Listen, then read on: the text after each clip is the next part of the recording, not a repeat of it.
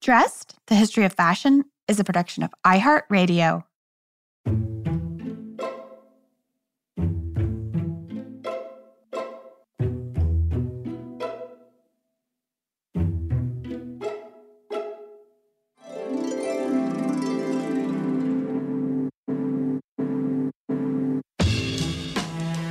With over 7 billion people in the world, we all have one thing in common.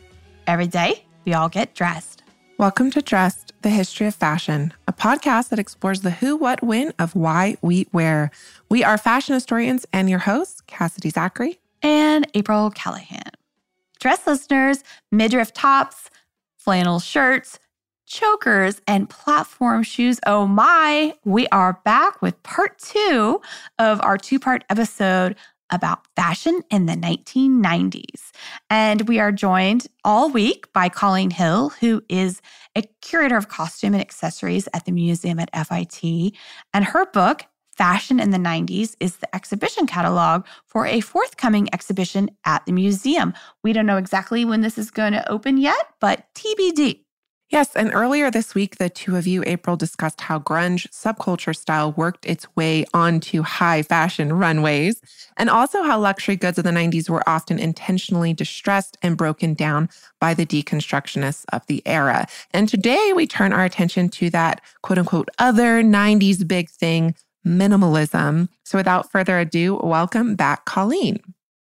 So, perhaps in direct response to grunge and also deconstructionism, we also see this other polar opposite again of a renewed interest in luxury beginning in the mid-1990s. So how did this unfold in my estimation, the hands of two of the greatest designers of this period, Tom Ford and John Galliano? And yes, Galliano is problematic in certain arenas, but from a design standpoint, how did luxury play out in their collections?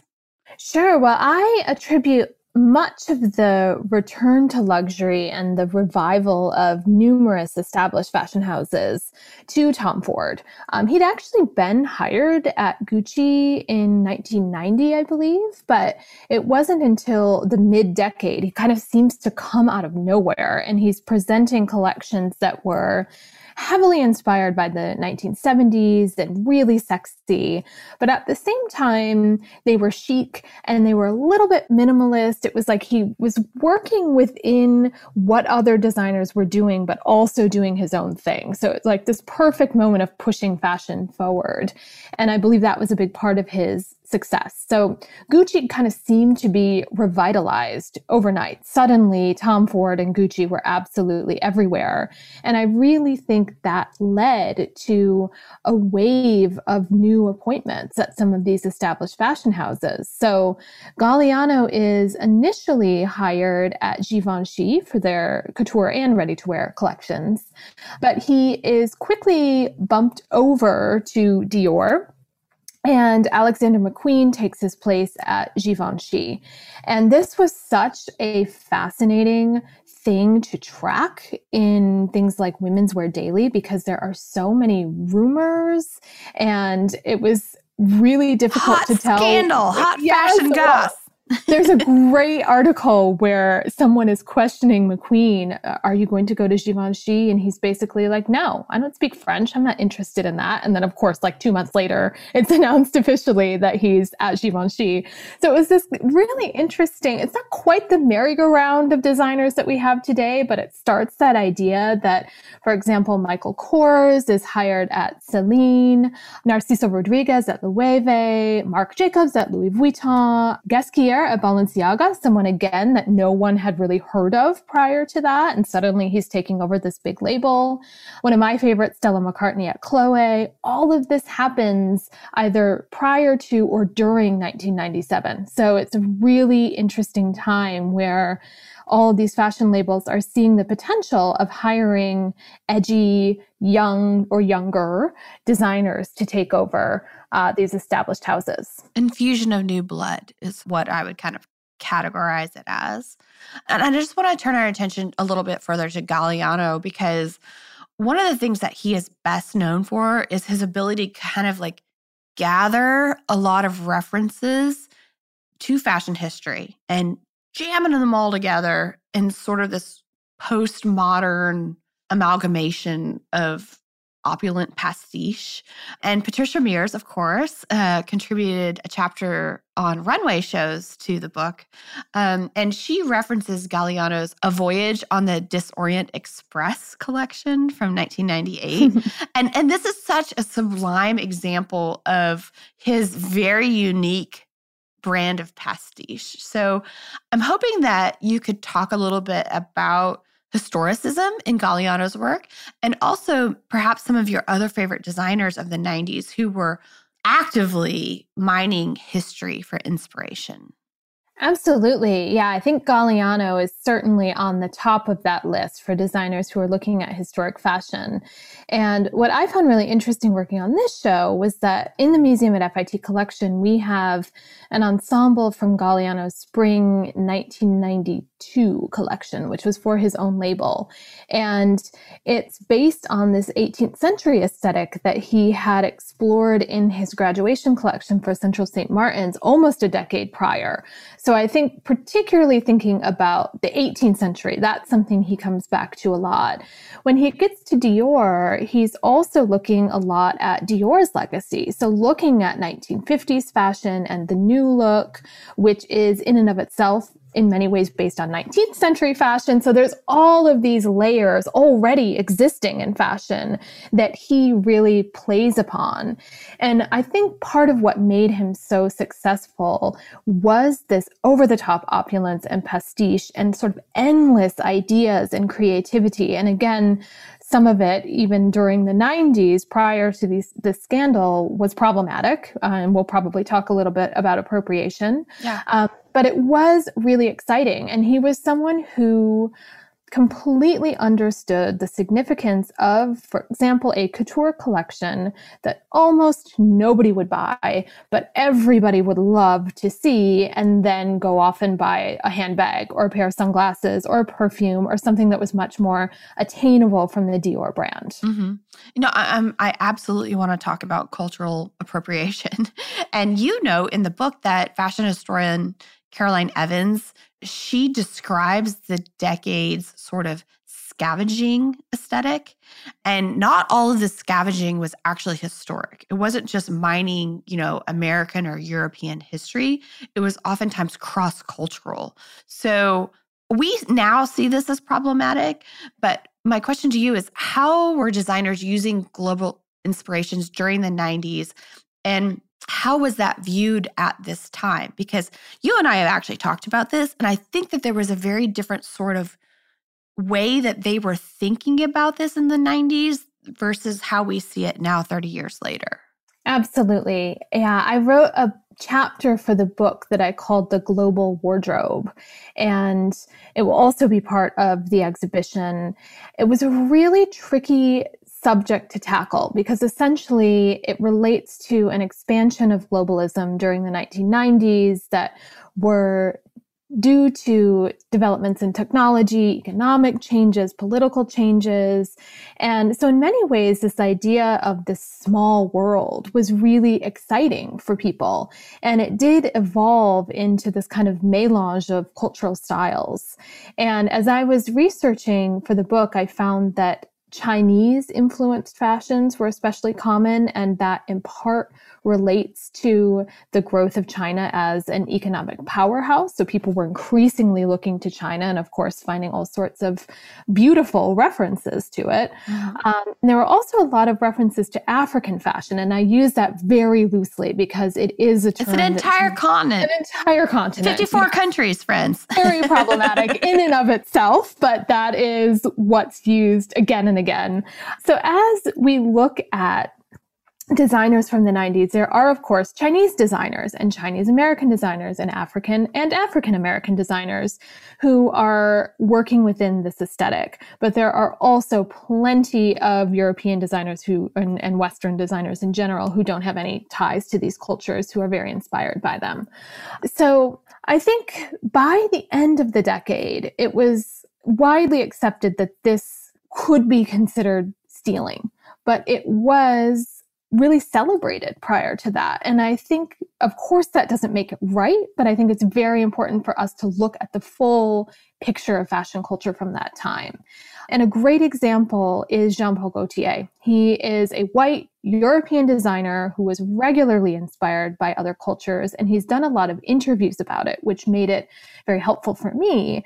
So he talks about how he sees other cultures as beautiful, and he was raised to look at anyone and find beauty in them. So he's coming at it from a genuine point of view, and he wants to celebrate this through his designs. And it's also worth noting that he was someone who did find beauty everywhere. He regularly used atypical models and celebrated people of all sizes and races and ages long before anybody else was doing that. But in interviews during the 21st century, he does start to refer to these references as stealing. He understands what that means. So there's a really obvious shift in thinking. Mm-hmm. Yeah. After this word from our sponsors, more with Colleen.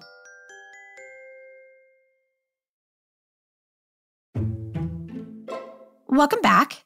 So we cannot talk about the 90s without talking about the rise of the supermodel and also the runway show. So, in the 90s, the supermodel becomes this sort of cultural phenomenon. And it's not to say that supermodels, quote unquote, hadn't existed before. They certainly had.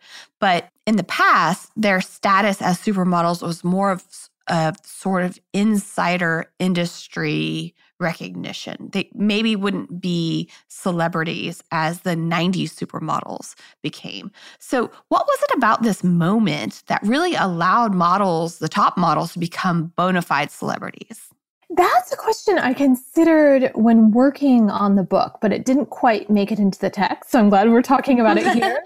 I found a really interesting article from the New Yorker, and I think it's from 1991, that actually addresses this exact phenomenon really early in the decade. But we love the primary sources that answer our fashion history mystery questions. Exactly.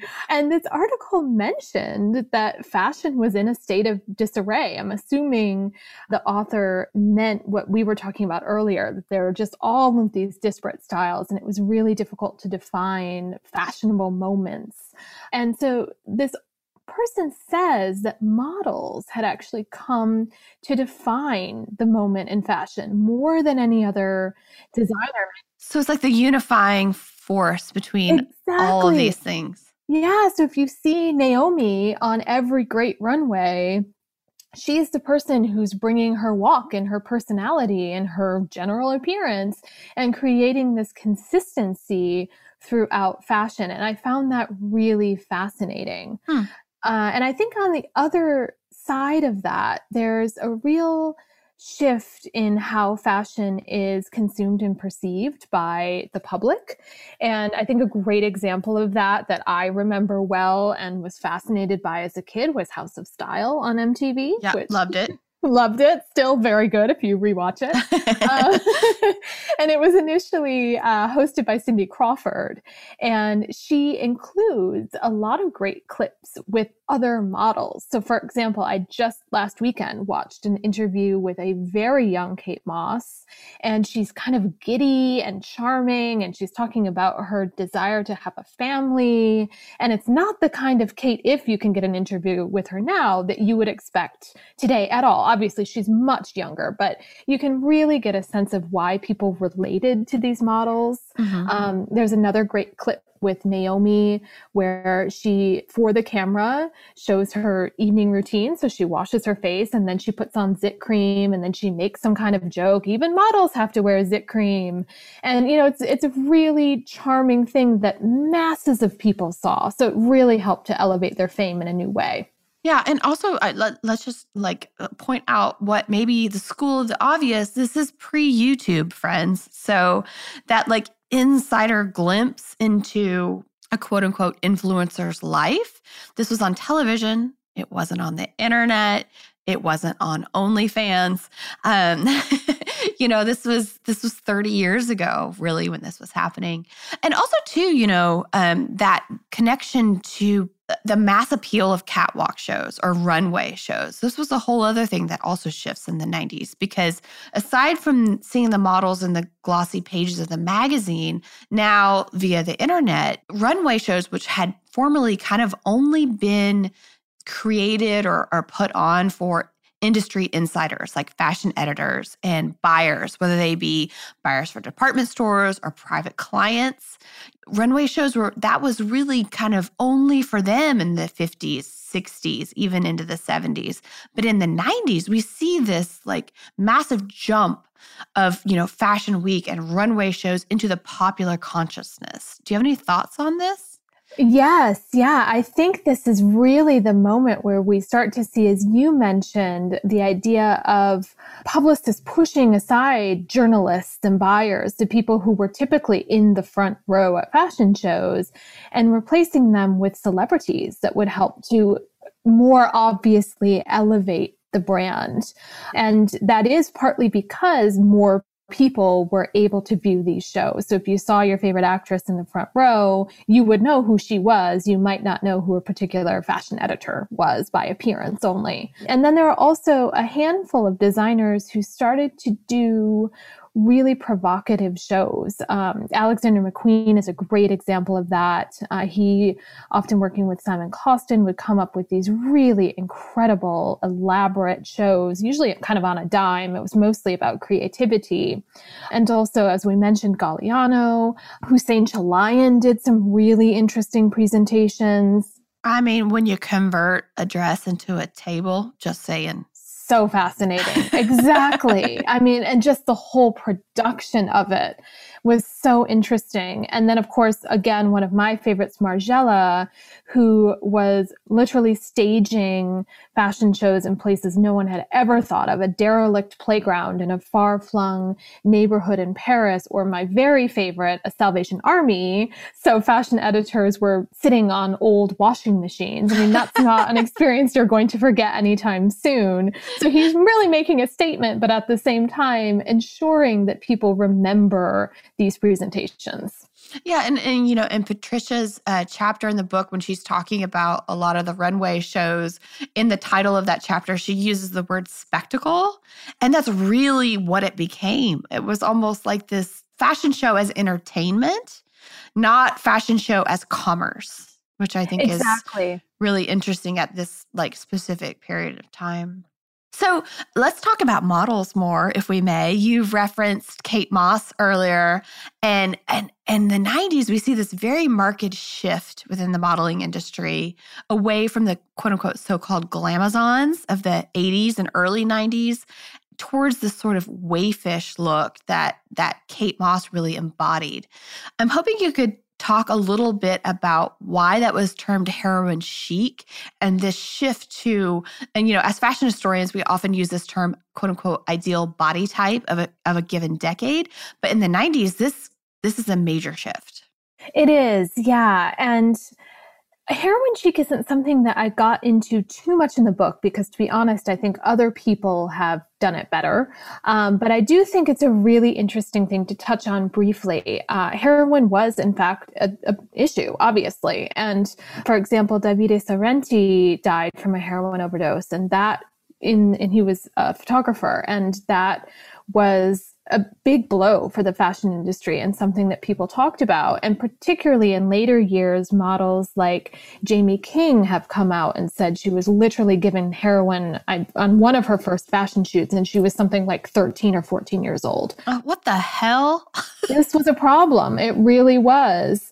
But on the other end of the spectrum, it's interesting to think about these differing body types sort of separate from potential drug issues or drug usage.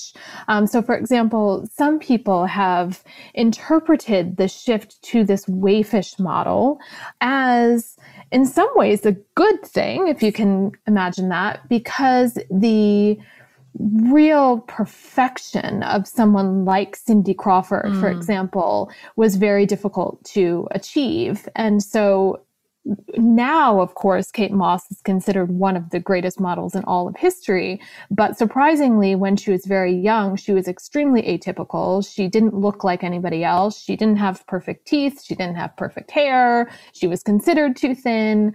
She was short by model standards. Yeah, she's like 5'6" or something like that, right? Yeah, she's quite petite. And you can see when she's standing next to other models from the time that she is really tiny. So she did have things working against her.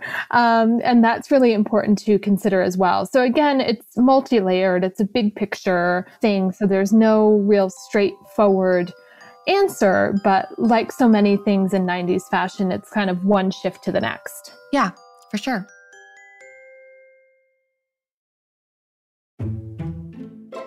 There's so much wonderful fashion photography documenting all of this in the book. And I know you were doing a ton of work researching all these images and all the image permissions, which we've talked about on the show before, about how when you're writing a book, you should really kind of think about how you're going to get all the images before you even write the darn thing. But I'm curious if you have any favorite sort of fashion editorials or spreads from this era, because one of the things that I think goes unnoticed a lot of times when we're just like flipping through fashion magazines is that the amount of work that goes into an editorial. Because you have, of course, the designer, right, who created the clothes. You have the models themselves who are actively, as their job, trying to embody whatever that ideal body type is. You have the, hair and makeup people who are creating these beauty standards of the era. And all of this is yet again reflected through the lens, pun intended here, of the photographer and also the art director. So do you have a particular shoot that kind of embodies the spirit of the 1990s for you? Well, actually, what I would like to highlight for this question is a photograph that I was not familiar with prior to working on this book.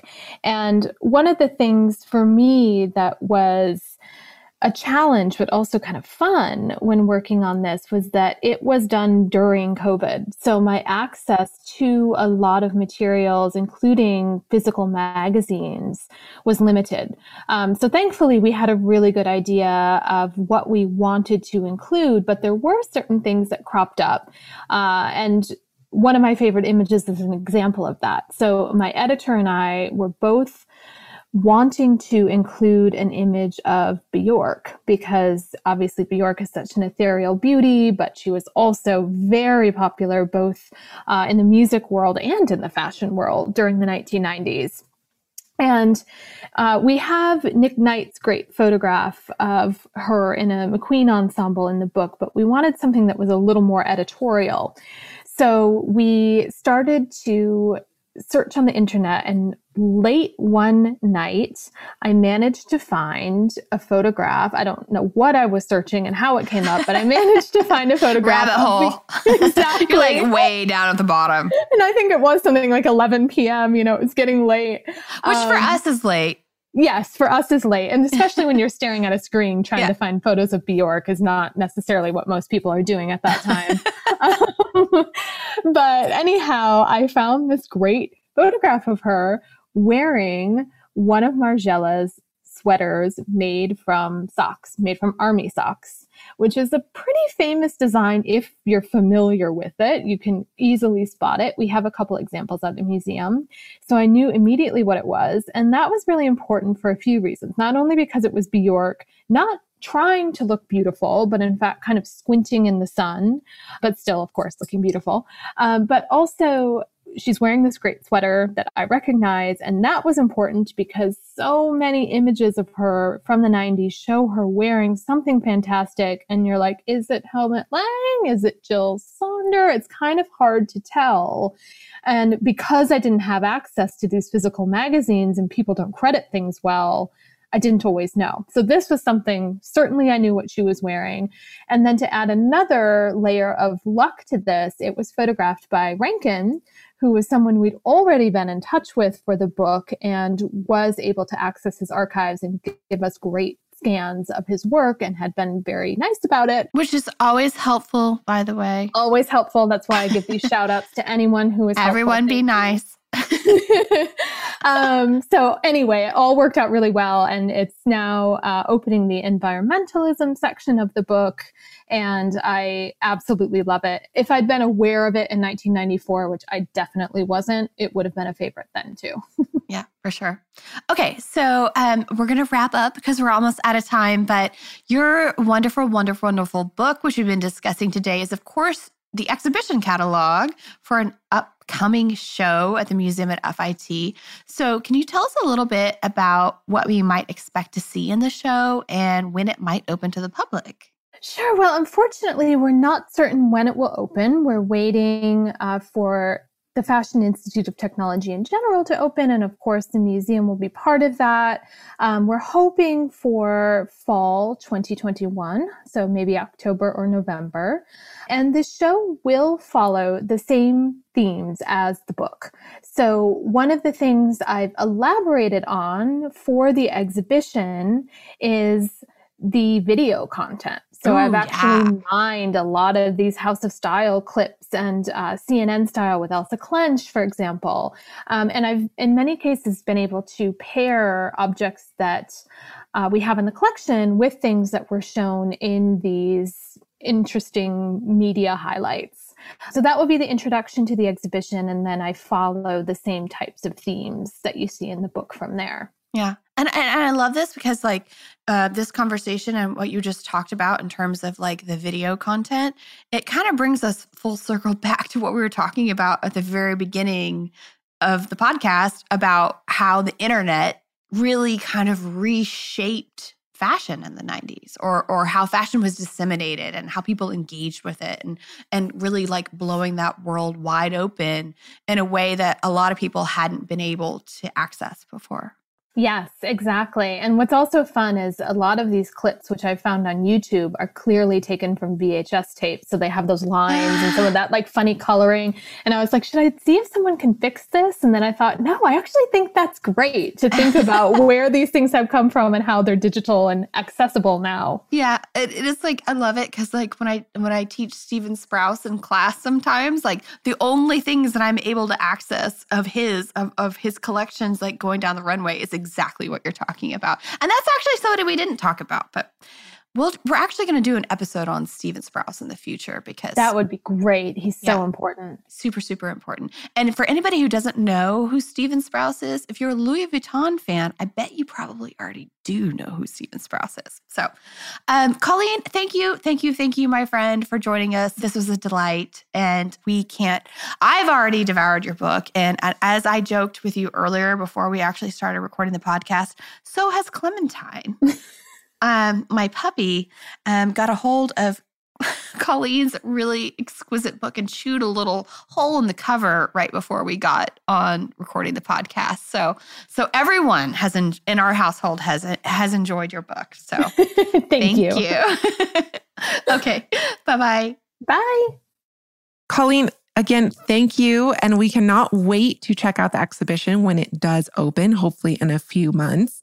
In April, I'm sure this episode was a bit of a walk down memory lane for many of our listeners, and our listeners know we love hearing from them. We love hearing from you, Dress listeners. So this week, we invite you all to share with us some of the favorite looks that you wore in the 90s with your permission. As we said on Tuesday's episode, we'd love to share your photographs in our Instagram stories. And of course, you can DM us on Instagram at dressed_podcast. if you would like to participate, or you can email us at dressed@iheartmedia.com. Yes, and as Cass suggested earlier this week, we will definitely be putting up some of our own photographs of our looks in the 1990s. And also, too, before we sign off today, I just want to note that Colleen's book was edited by our friend Loren Olson at Rizzoli. And you're just like, how special and lovely is it that when two of your friends get to collaborate together on this really wonderful project? And I know for a fact that they worked super, super hard on obtaining all of the amazing, wonderful fashion photography that's in the book, which is of course, still under copyright. So that this is a tour de force of of copyright research and image permissions, et cetera, et cetera. So brava, ladies, brava. So also, thank you as always to our producers, Casey Pegram, Holly Fry, and everyone else at iHeartRadio that makes the show possible each week. We will catch you with more Dressed on Tuesday.